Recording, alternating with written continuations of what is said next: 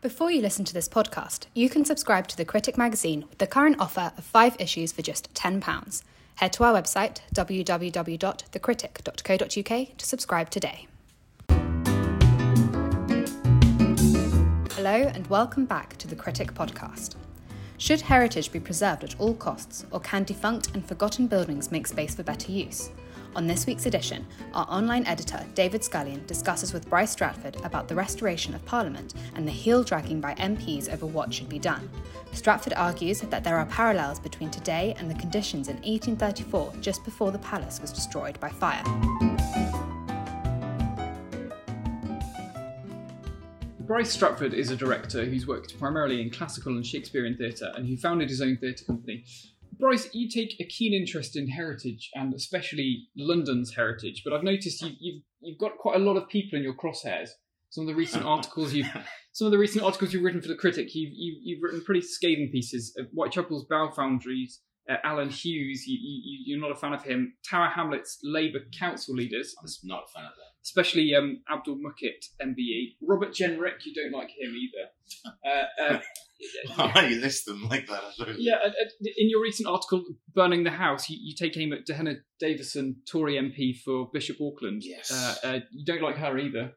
Dehenna apparently is how you Dehenna. pronounce that. Dehenna. Rhymes with Vienna. Rhymes with Vienna. That's exactly how. Yes. That's what she says. She speech recently about how much she wanted to keep costs low with the renovation of Parliament. And then she tweeted out a part of her speech and she wrote, "Instead of spending £500 million on gold plating Parliament, I'd rather spend money on stuff that matters to my constituents, like the Toft Hill bypass, the A&E, Sunnydale School." And it's fair to say that tweet, it triggered you, didn't it? It triggered me. Gosh.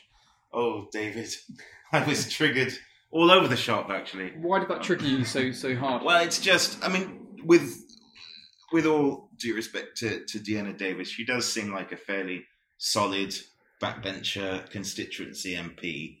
And she's doing her bit, but the thing is that obviously an MP isn't a local councillor, and you can't just, and grandstanding in such a daft, naive, ignorant way is that will have, I'm sure, done her lots of favours at a constituency level, where the Toft Hill bypass matters a lot more than the Palace of Westminster. But you go a bit further than that in the piece, so don't you? I mean, you write.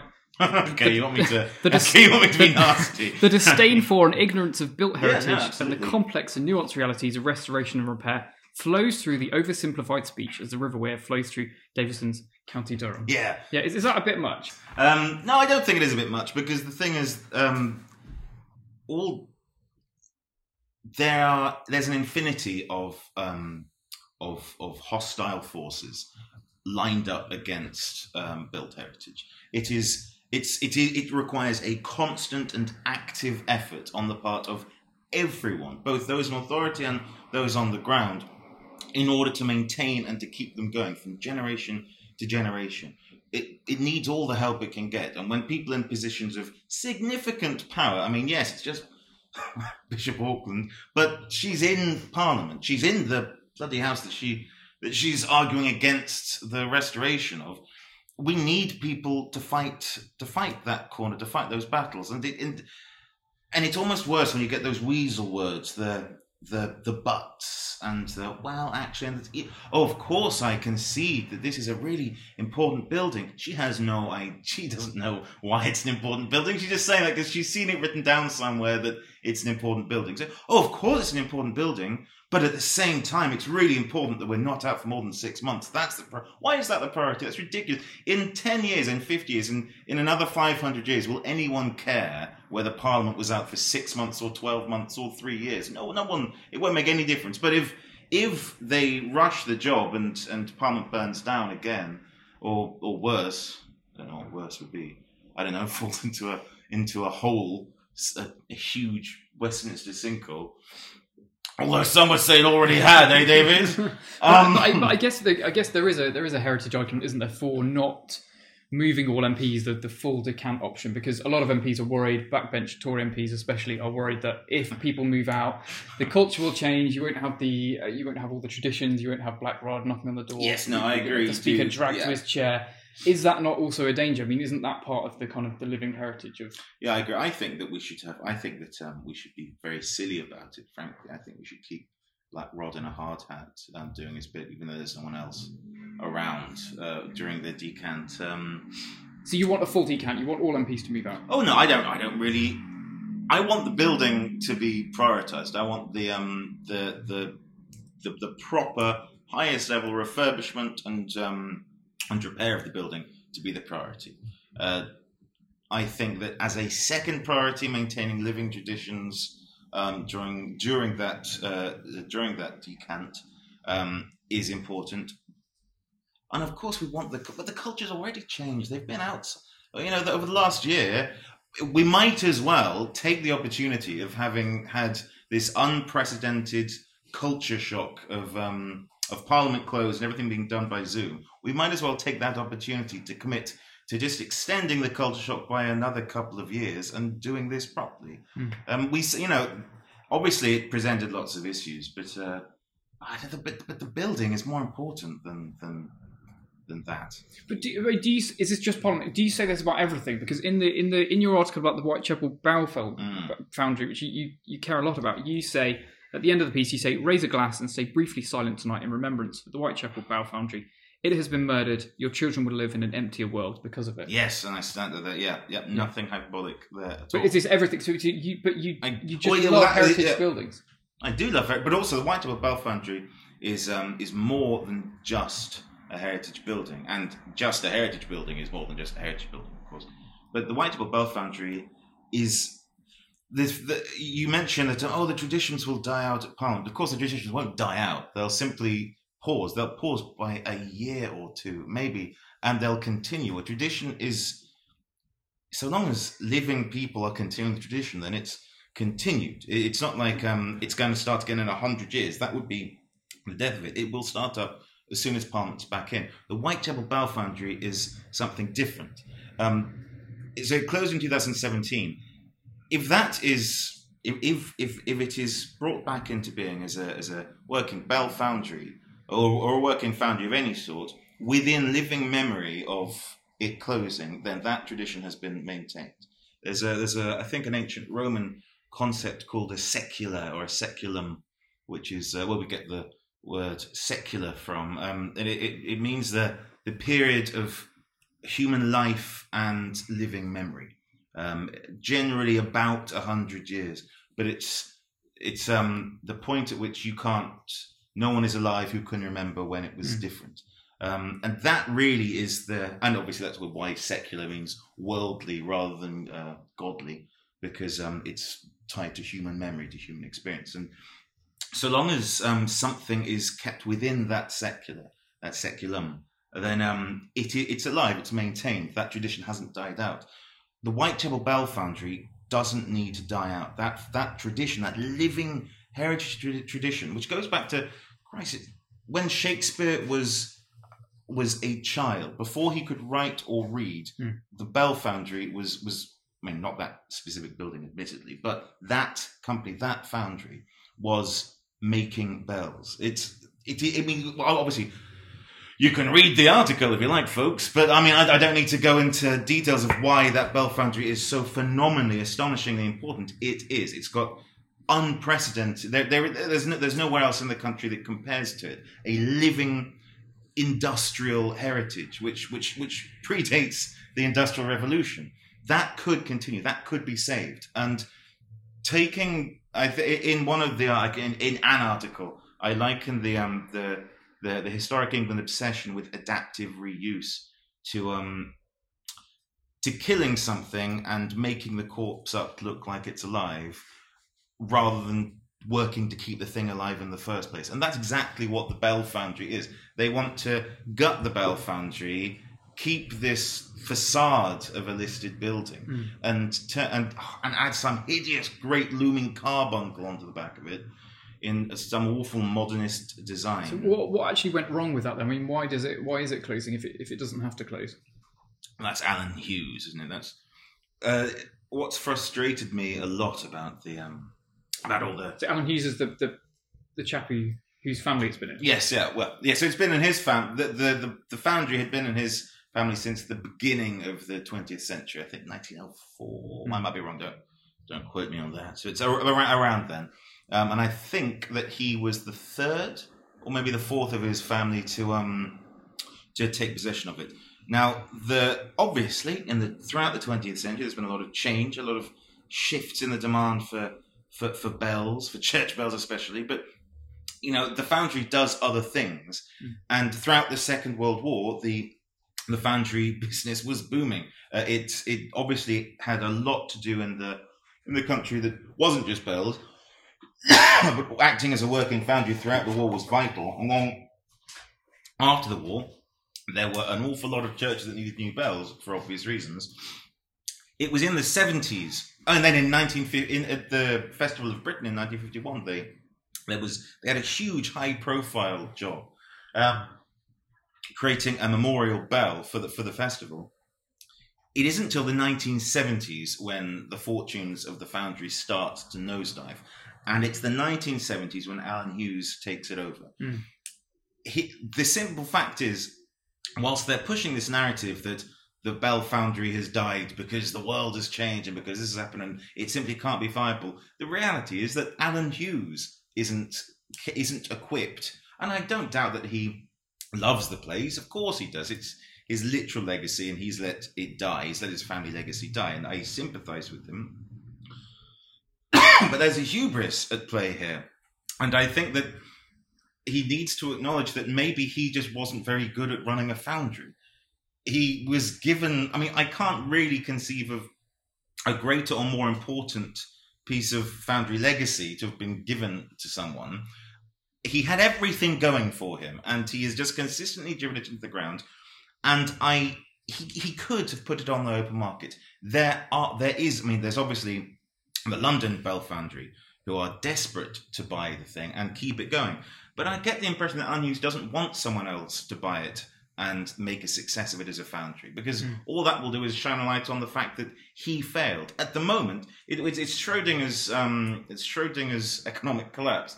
So long as he makes sure that it fails, then it will always be the case that it was doomed to failure. If he sells it to someone who makes it work as a foundry, then it becomes his personal failure to maintain the foundry and not just an inevitability because of the changing state of the world. Is that not okay, though? It's been in his family. It's not that long. It's been in his family for, just over 100 years? A secular. But, in the grand scheme of things, in the history of the Bell Foundry, that's a fraction. That's not a huge proportion of it. The Bell Foundry is it's not like his foundry, it's not like his family established the foundry. It's not like, if his family defined the foundry, then it would be different. His choosing to end it will be a part of that history, which is whereby the family and the foundry are twined. That's not the case. His family did not build it, he certainly didn't build anything. His family simply bought a successful, historic, ongoing piece of industry.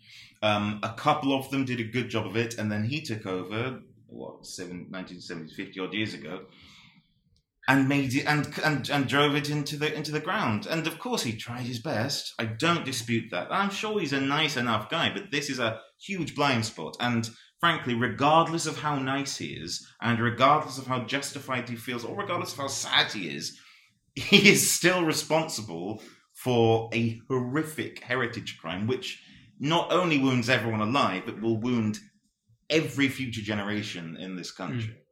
You take aim at a lot of Tower Hamlets decisions and decisions that they're the real ones. They're the real bastards. What's going on? Why do people not really care about heritage, or do you think it's just purely Tower Hamlets and Robert Jenrick who are to blame for this? Well, I think Jenrick's more out of his depth than anything. He's just sodding it all up. I think that actually, you know what? Now, maybe who knows with Jenrick, but Tower Hamlets Council. And specifically the planning committee of Tower Hamlets Council. Abdul Mukit, MBE, is the chairman thereof. They are to blame. There are too many examples. The mulberry tree, the Bell Foundry. What's the mulberry tree? Explain that. The mulberry tree is an approximately 400-year-old mulberry tree, which is an import, which it sounds obviously twee, but it is. But I mean, and there was that. What's happened to it? Well, it's just been saved, David. There was in brief, there was a planning application to throw up by a developer to throw up a load of luxury flats with, frankly, an ugly, bad development. And as part of it, they wanted to. It's a protected tree, obviously. So they came up with some lip service. Oh, we'll move the tree, knowing full well that would kill the tree. It was just enough that biased councillors could tick the box and then approve it, knowing full well they would kill it. The tree is obviously literally centuries old. It's already supposed to be protected in planning law, and it is significant culturally within the area. It's very significant. There's a woodcut of it from Henry VIII's time, I think. And the fact is, if you just take all the good stuff, take all the things that mean something away, and throw up luxury flats that no one can afford. I'm also sick of Tower Hamlets. The borough of Tower Hamlets has had these terrible problems for decades, right? And I don't think we can just say, it's inherent. It's had the same council for decades. Why haven't they fixed it? They seem to revel in these problems. And yes, it's got the most poverty-struck areas in the city. It's also got Canary Wharf. Let's not forget. It's also got the Tower of London. It isn't that it's just a terrible underprivileged area. It's got this. It has got some of the most privileged, most expensive places. It's got insane money sloshing through it. And it has done for a while. So you're saying they don't need to be trying to make money by selling off? I'm saying what they need to do is they need to respect the pre-existing culture and community that exists in the run-down areas, rather than trying to quarterize it so that they can spread the soulless Canary Wharf style luxury developments across.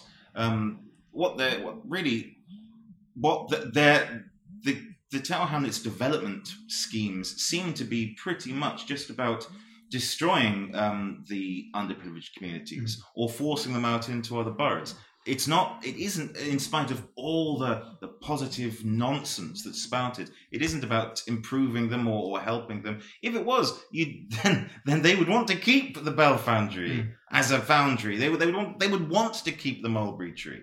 But this is not just a case of so Tower Hamlets is a Labour council, but we've also got the Tory government. Robert Jenrick's housing minister. He's part of a Tory government, and it doesn't seem like they are very committed to preserving heritage as well. No, I agree. It isn't.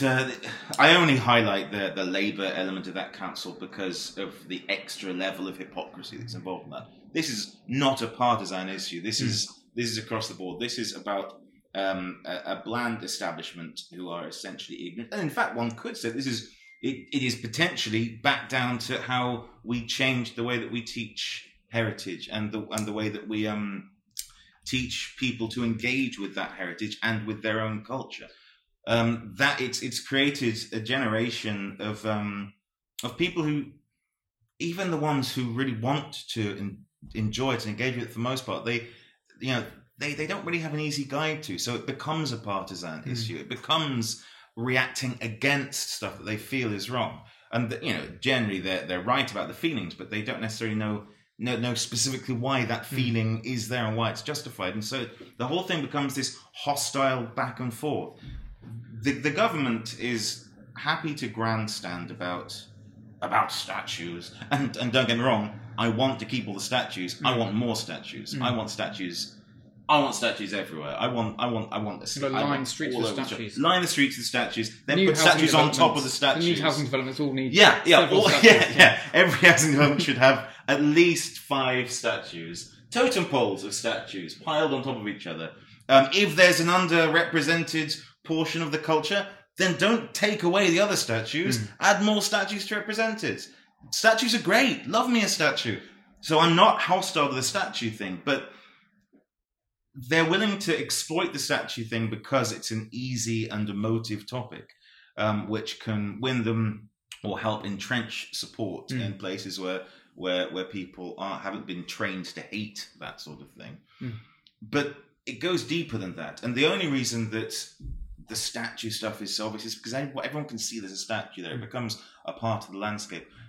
A lot of the time, heritage buildings, and especially ones that you've been allowed to fall into dereliction, to crumble, it takes a bit of imagination and knowledge to be able to see what it could be, and to be able to read the language of the building, to be able to interpret the historic significance in that particular brickwork, or in that type of plaster, or that design of window, or the reason that extension is there, and what it was that led to this strange development over the generations.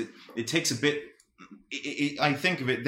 So in the British Museum, my favourite piece is this obscure thing called the Chewbacca stone, and it's a large round stone covered in these tiny intricate hieroglyphs, and it's from it's from Memphis, not the Elvis one, the other one. And it tells a version of the creation myth which emphasizes the local gods. And this is a sacred item, maintained by the area, by the kings, because this is a version, an account of history which really puts them front and center. Hugely important, more important than countless lives, kept through the generations, and it's survived to today. And in the middle of this, in the middle of this sacred object, there's a great hole. And then around it, there are these, I think, 5 roughly hewn, scored lines coming out of the center, obliterating this item, which was more important than, as I say, countless lives, countless slaves, countless generations. The absolute apotheosis of this culture is this story. And there's just a little plaque next to it that says that the damage is from a later civilization who used it as a millstone.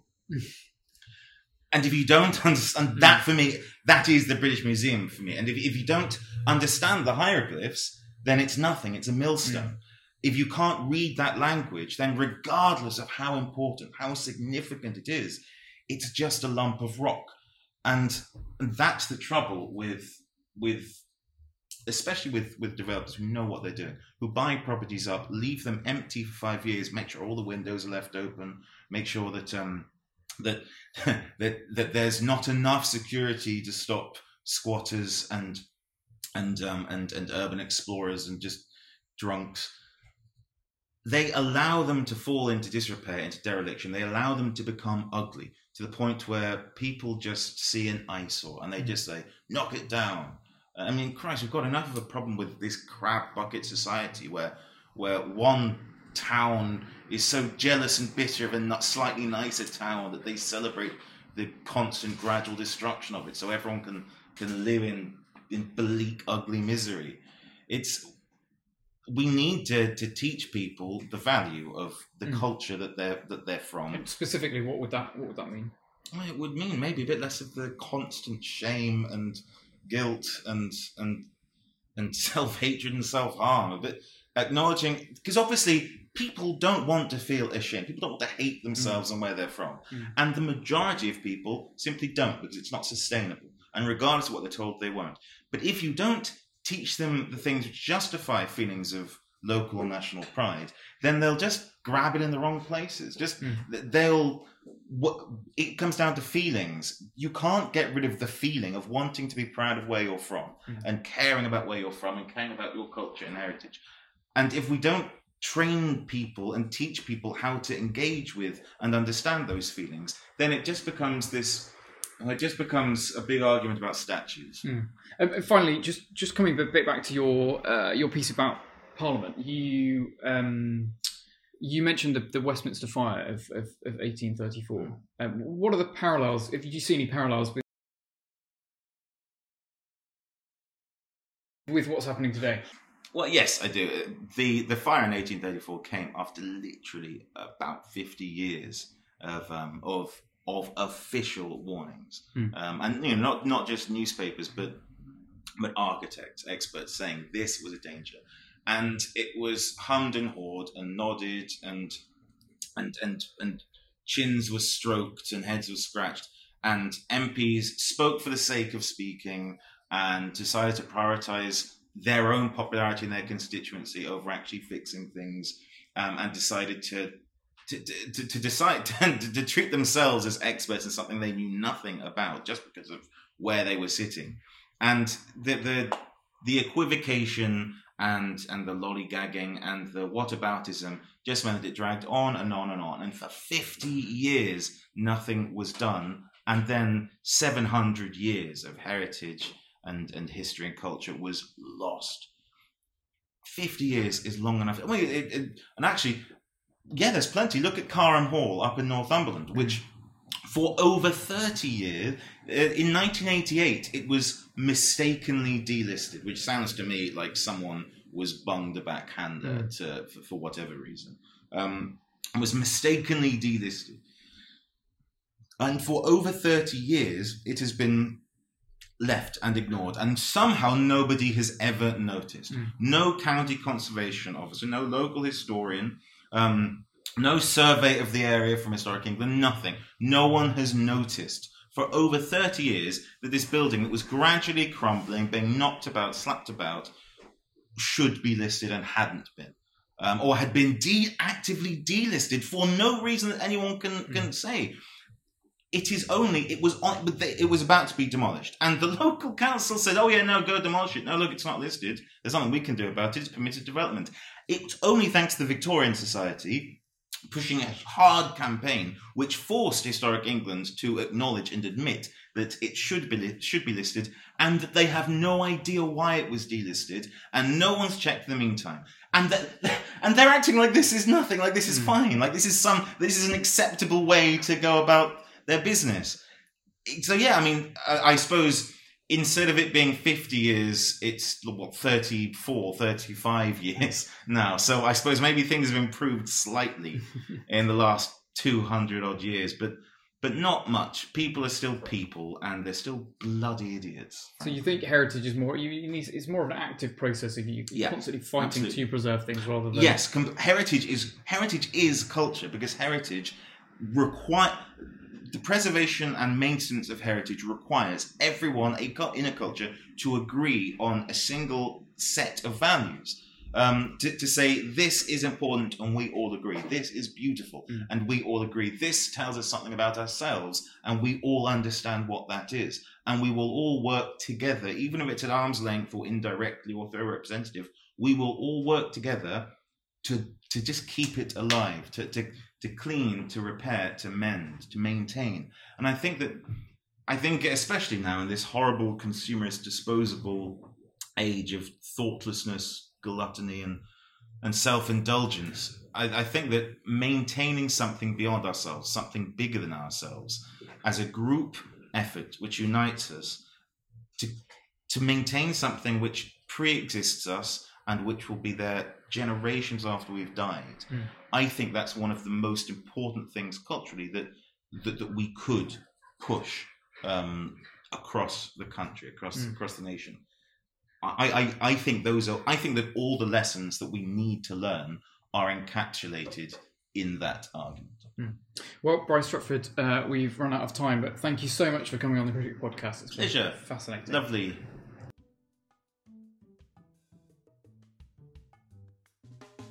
If you've enjoyed listening to this podcast, why not subscribe to have the magazine delivered to your door?